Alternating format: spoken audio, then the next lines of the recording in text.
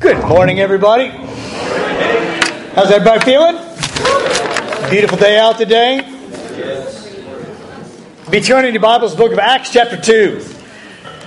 You know, I have to tell you, sometimes as a minister, one of the interesting things, if you're not a minister, you don't understand this, but you actually have to figure out what to preach on. And sometimes when you know you're going to be preaching, you have a moment where you're like, you know, whoa, what am I going to preach on this week? And you got the whole Bible sitting there in front of you, you know, and you wonder, what am I going to preach on? And I started thinking about that earlier in the week as I knew that I'd be up on Sunday. And I thought, you know, sometimes in life you need to go back to basic things. You need to go back to sort of fundamentals to make sure that, hey, we're set, you know, in a good place, got foundation in a good place. And so today, the title is Simple Christianity. And I think you'll recognize this passage of Scripture if you're familiar with the Bible at all. And it'll be, you'll think, oh, I've read this before, or I've spent a lot of time in Acts chapter 2. Some of us have. But it describes the first church. Jesus, of course, dies on the cross, resurrects, and says to his disciples, okay, I want you to go back in Jerusalem. Some great things are going to happen. And then, you'll make disciples of all nations. You'll go from there. And let's pick it up in verse 36. We're actually going to be focusing on 42 and following. But this is the end of Peter preaching to this great crowd of people that are located there in Jerusalem because of the feast of the Pentecost. And so they're there, and he's preaching to them, and he's coming sort of in for a landing on his sermon. He says, therefore let all Israel be assured of this, God has made this Jesus whom you crucified, both Lord and Christ. When the people heard this, they were cut to the heart, and said to Peter and the other apostles, brothers, what shall we do? And so when they hear him say that you know, Jesus is Lord and Christ and He's the Messiah, that they had been involved in a sense of crucifying Him, they were cut to the heart. What does it mean to be cut to the heart? Help me with that. Some of my teenagers down here, what does it mean to be cut to the heart? What is that? None of you have ever been cut to the heart? Yeah. To be convicted. Okay, good. Give me more. Campus ministry. Sick to your stomach. Sick to your stomach. Okay. Yeah. To have, like, first thing I think when they say, like, when you get cut to the heart, it's like some kind of, like, revelation that just kind of wakes you up like an ice cold bucket of water. It's just like, you see, like, you just see something that you haven't seen before that you forgot to see. Okay. Give me another event in life that might be a cut to the heart moment. Loss of a friend. What's that? Loss of, like, someone close to you. Okay. An unexpected death of someone that you know. Yeah. When you find out you're really wrong about something you thought you were really right about. Okay. You thought you were really right about something and you were wrong. Yeah, Chris. When somebody confronts you on your sin, like they catch you in a lie or they do something like that. Okay, we're not going to have a show of hands of how many of us have been caught in a lie. But that would be true. For all the drivers out there, if you look into your rearview mirror and see behind you, you're like, oh, no. And you immediately look at the speed, you know, of how fast you were going. And you realize this cut to the heart, it's something that we can have in other parts of our life, but they had it. It's that water to the face, that shock, that scary feeling of, wow, I thought I was one place and now I'm another. And so they say, what do we do? Peter replies, repent and be baptized, every one of you, in the name of Jesus Christ for the forgiveness of your sins, and you'll receive the gift of the Holy Spirit. The promise is for you and your children and for all who are far off, for all whom the Lord our God will call. With many other words, he warned them and he pleaded with them, save yourselves from this corrupt generation. And so he calls on them to make a decision. He says, hey, the world around us is corrupt. And you've got to do something. You've got to move. You've got to save yourself. Now, technically speaking, they can't save themselves, right? Because they can't forgive their own sins. But there's something they can do. What is it? Well, he just told them to repent and be baptized. To make a decision to change your life is what repent means. And to be baptized. And so it says in verse 41, those who accepted his message were baptized. And about 3,000 were added to their number that day. Wow. So there's about 3,000 people that get baptized that day in Jerusalem. That's a pretty big day, right? Yeah. And it says they were added to their number. Now, if you look back in chapter 1 to verse 15, it says, in those days Peter stood up among the believers, a group numbering about 120. And so now they've got about 3,120. And so that's what it means that they were added to their number. It was added to that sort of small little group of the apostles and some of the followers that were there. About 120 and about 3,000 people are baptized. Now let's dig in and let's see what this simple Christianity looks like. Okay. They devoted themselves to the apostles' teaching, to the fellowship, to the breaking of bread, and to prayer. Everyone was filled with awe, and many wonders and miraculous signs were done by the apostles. All the believers were together and had everything in common. Selling their possessions and goods, they gave to anyone as he had need. Every day they continued to meet together in the temple courts. They broke bread in their homes and ate together with glad and sincere hearts, praising God and enjoying the favor of all the people. And the Lord added to their number daily those who were being saved. So this is the description of the first church. It's a description of what they did, how they lived, what they thought about, decisions that they made. And I've entitled this Simple Christianity. This is not complicated. It is brand new in all their lives. And it's what went on. Now I've divided this into three different sort of points or three different angles to look at this passage from 42 to 47 of this simple Christianity. Okay. And simple Christianity, even today, is this. And for some of us, this needs to be a good reminder for us. Hey, I just need to be a simple Christian. Right. I don't need to complicate everything. Let's just make this simple, right? Number one, what you do.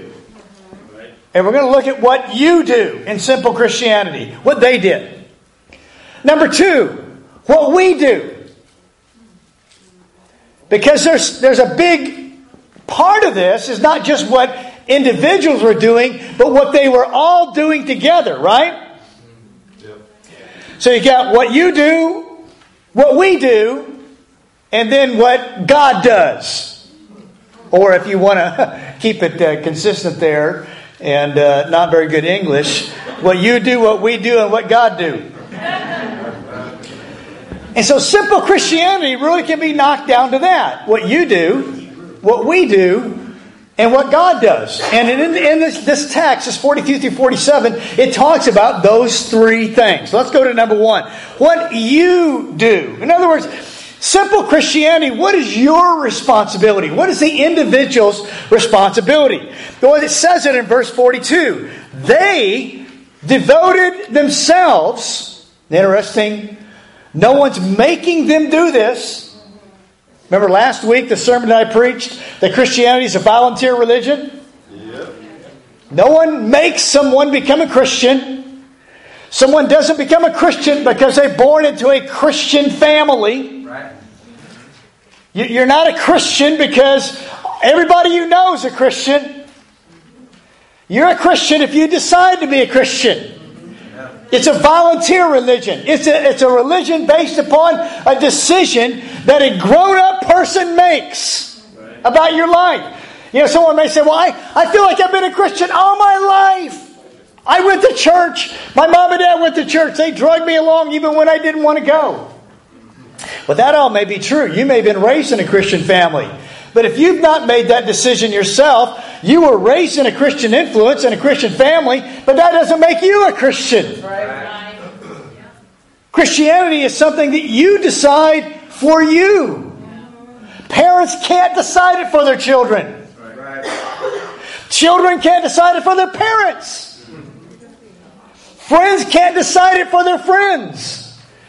Husbands can't decide it for their wives, or wives for their husbands.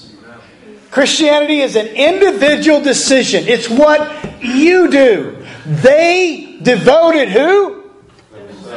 Themselves. It's what you decide. It's what you will. It's what you want. That's a crucial part to understand about Christianity. It's a basic of all basics. It's your decision. You made this decision to live this life. You decided you wanted to be a follower of Christ. So they devoted themselves to these 4 things. The apostles' teaching, number 1. The fellowship, number 2. The breaking of bread, and prayer. If there ever were 4 things that were crucial to a person doing well spiritually, it's those things. All right. Let's talk about them. The apostles' teaching in our context today would be the Bible, the New Testament.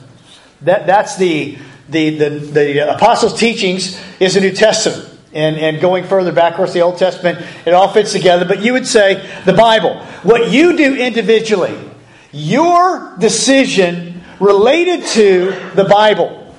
It is my conviction that if someone's going to be a very good Christian, they have got to have an individual time in their schedule and in their life to read the Bible by themselves. Amen. Yep.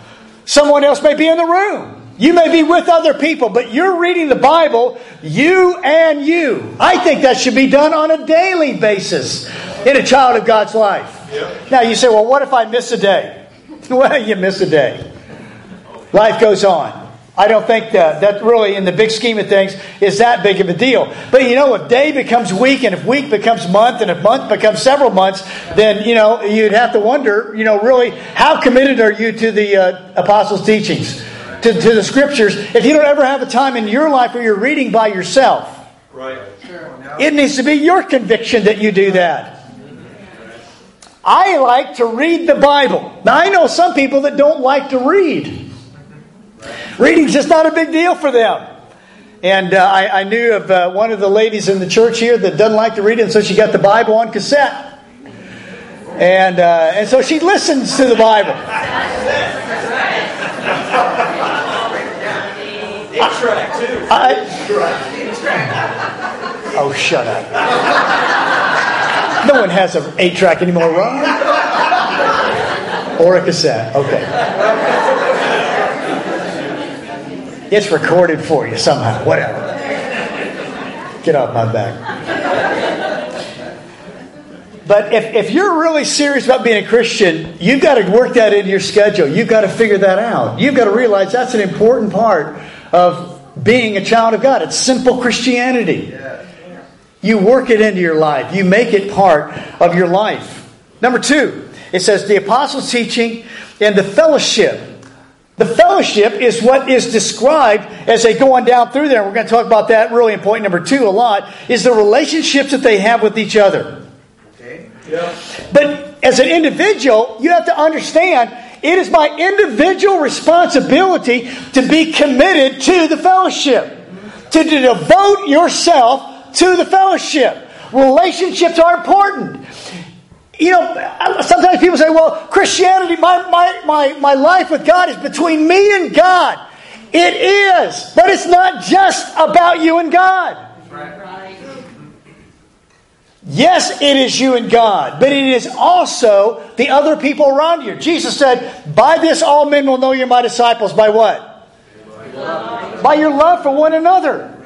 Simple Christianity is understanding this is not just you and God.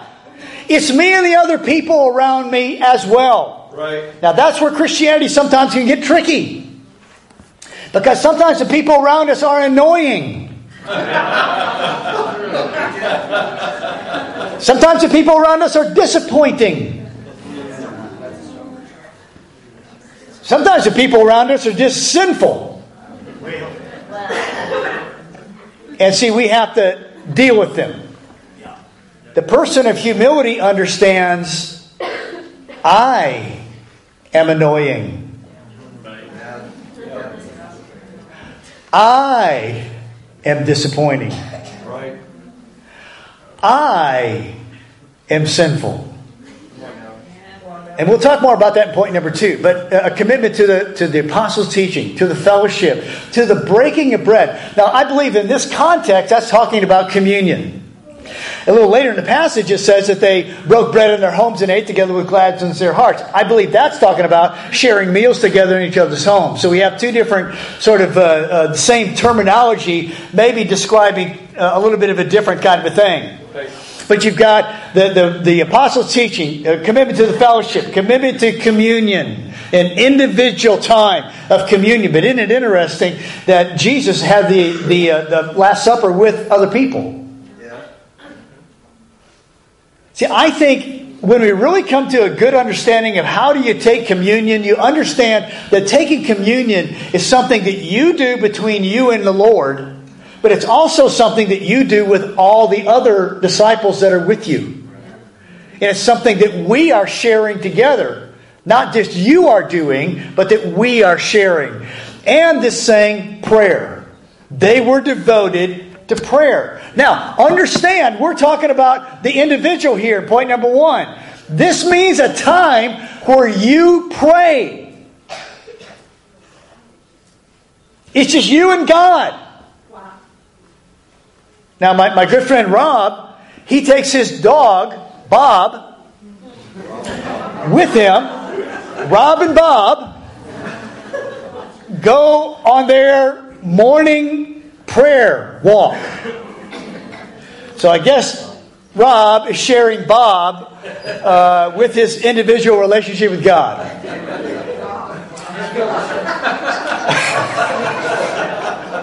You know, he's close to the Lord.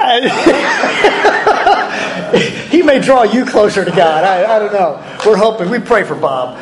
But Bob loves the prayer walk as they go on. And you ask Rob sometime what Bob does every morning at 5 o'clock in the morning. And he basically gets Rob up. It's time to go pray, Dad. Come on. And they go out on their walk. But these are things that you do individually. You're devoted to them. Now think about this in your own mind. This is simple Christianity. You read your Bible. You have spiritual friendships. You have a connection with God and with Jesus through communion. And you pray. You speak to God. Whether it's out loud, verbal, or inside your heart. You are communicating. You are speaking your mind and your thoughts to God. That's simple Christianity, guys. Amen. Don't complicate it with everything else that might be out there.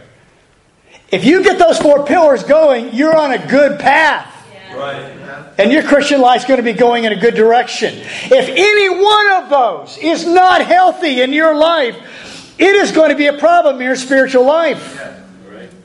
You may be better at one of them than the other. You may say, man, I enjoy praying so much more than reading the Bible. Fine. I enjoy reading the Bible more than I do praying. I don't think it's a matter of they have to be equal value in our life, but I don't think we can say, well, I never pray and be a Christian. I don't think you say, I never read my Bible and be a faithful Christian. Right. These are things that have to be going on in a person's inner life. The inner person. And there are times, even Jesus, when he's going to go to the cross, it says that he drew his disciples to him. Peter, James, and John were with him. They went further away than the other guys that were sort of back here. It was the guys here, and then Peter, James, and John. He takes them a little further away, and then he says, the Bible says that he went further by himself and prayed.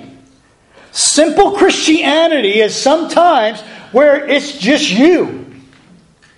And you're the child of God that's developing and enjoying and working out your relationship with God. Okay, now, what do we do? Number two, what do we do?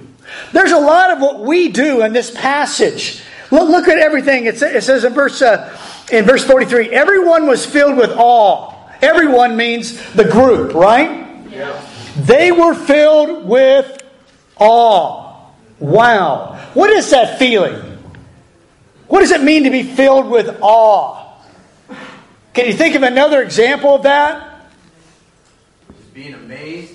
Being amazed at something. A lot of you aren't old enough for this, but I am. Remember that if you've been keeping up with any news the last couple of days, that this is the 50th anniversary of Apollo 11 landing on the moon. Yeah. Let's just have a show of hands. How many remember that?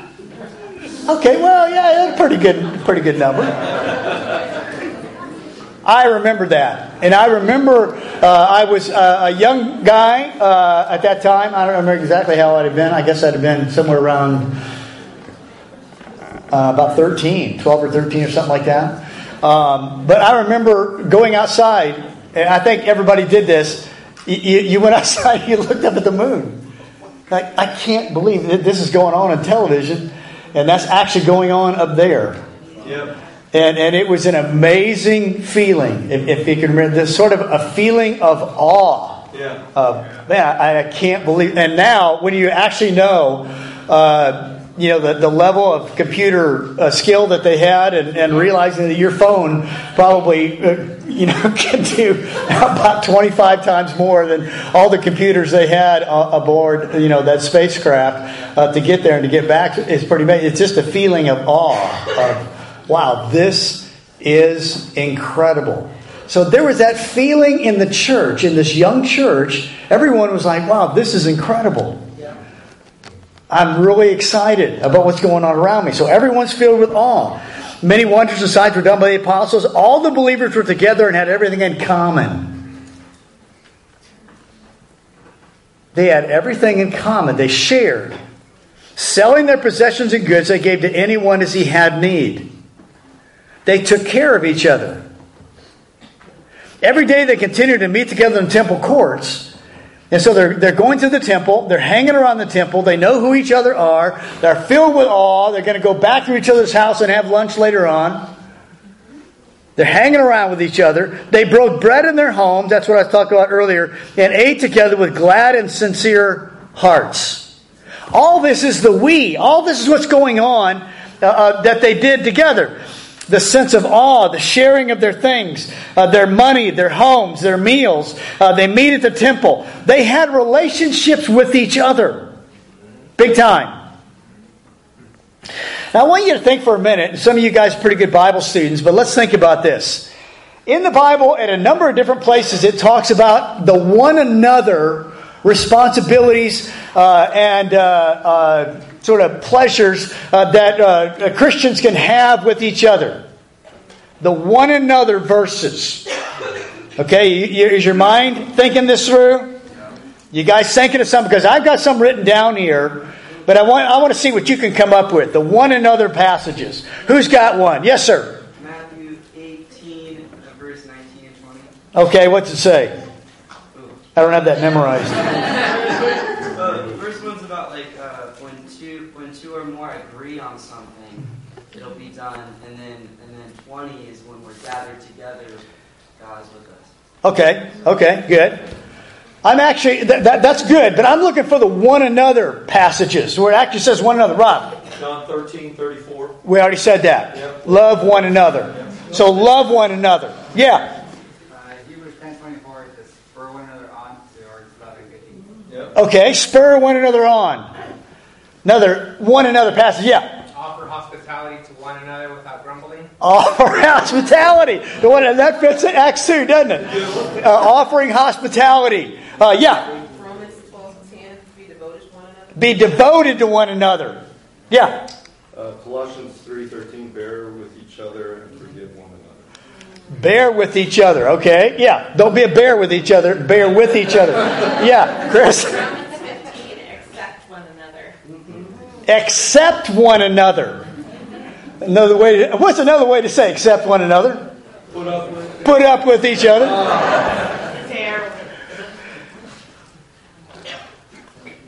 Romans 16 says, greet one another with a kiss of love.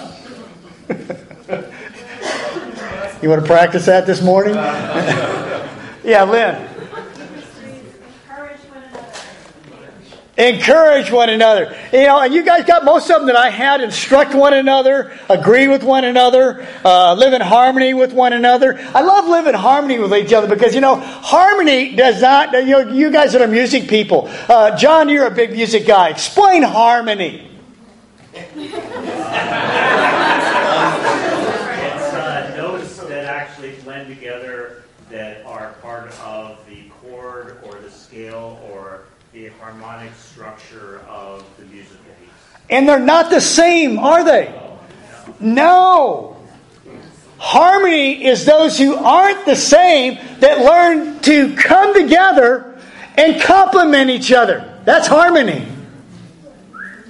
Yeah, sometimes people say, Christians are all alike.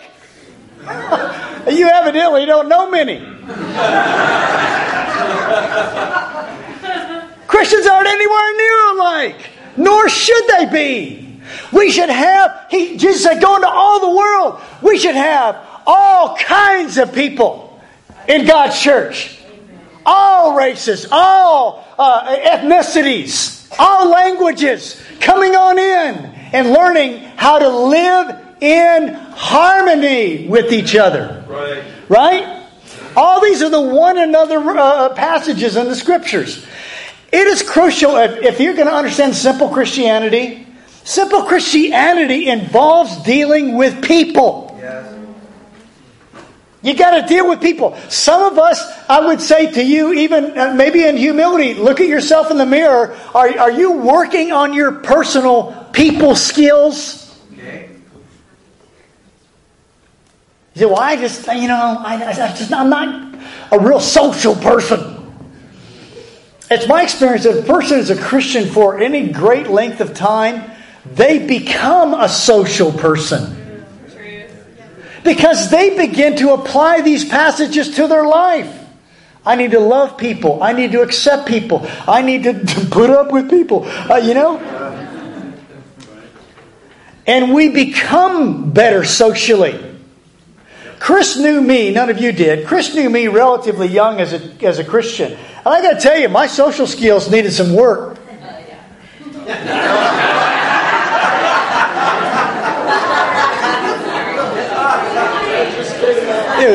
There's way too much agreement right there. But that's not terribly unusual. Many of us, when we became Christians, our social skills weren't that good. And many of us, our social skills were only one way. In other words, we had a certain group of people or a type of person that we had social skills with and other people none. In other words, I'm an athlete. I like athletes. If you're not an athlete, I don't need you. That was sort of our attitude. That's how we felt about it. Well, you're not from my racial group. You didn't go to school where I went to school. I feel comfortable with these people. Christianity is learning how to get comfortable with everybody. Understanding sometimes you have to put up with them. And sometimes that's okay. Because in humility, you know what's going on. Someone's putting up with you. And that is the great equalizer. As you realize, I'm not a piece of cake either sometimes. But see, what do you do is an important part of simple Christianity. What we do is an important part of just simple Christianity. And then the last point here, guys, is really a good one. What does God do? Well, what's the last thing it says here? And the Lord added to their number daily those who are being saved. God is moving in this group, and He's working in this group. Look a little further on in the book of Acts, to Acts 11. Acts 11 and verse 19. We find sort of a similar passage of Scripture about the church that develops in Antioch. And we're not going to get into all the history there. of what's going on. But it says in verse 19, Acts 11, verse 19, now those who had been scattered by the persecution in connection with Stephen traveled as far as Phoenicia, Cyprus, and Antioch, telling the message only to Jews. Some of them, however, then from Cyprus and Cyrene went to Antioch and began to speak to the Greeks also. So these guys did sort of a radical thing. They went and started sharing Christianity with the Greeks. Oh my, how can you do that, man? Greeks! You're going to share Christianity with the Greeks? They did that. Telling them the good news about the Lord Jesus. Now, we look back on that and say, well, what's the thing about Greeks, okay? Well, that was a big deal to these people. Reaching out to Greek people. They didn't like Greek people all that much. It wasn't historically a good idea to do that. So they break through a barrier here. And they start sharing with these Greeks. And it says, telling them the good news about the Lord Jesus. Now look at this. The Lord's hand was with them. And a great number of people believed and turned to the Lord. You see, this third point is really an important thing to understand. God is working when His people understand their responsibilities, their individual responsibilities. When they understand their responsibilities together with each other, He is working and things start happening. Good things start happening. Things that they didn't even really have the power to bring about. God has the power to bring about. They're out sharing their faith, and God is working in a powerful way to bring about great success. I would say when 3,000 people were baptized the first day, God was working. What do you think? I mean, you really think Peter was that good? I don't. I don't think Peter was that good. I think God was working in a powerful way that day, and 3,000 people were baptized. I think God is working here in Acts 19 because they're sharing, they're going over a cultural divide there that people wouldn't do. But the Lord's hand was with them, and there's a great number of people here that respond to the Lord's message and get baptized as well. What does God do? When God's people behave the way they're supposed to, He works powerfully behind the scenes. And great things start to happen that really are empowered not by the people, but by God working behind the scenes to move in the lives and the hearts of people around them. It's not their power, it's God's power that makes it happen. Right. I want to show you one passage in the book of Proverbs. Look over to Proverbs chapter 16, verse 7. This is an Old Testament proverb, meaning a statement of wisdom that says this exact same thing in a different way. Proverbs 16, 7. All right.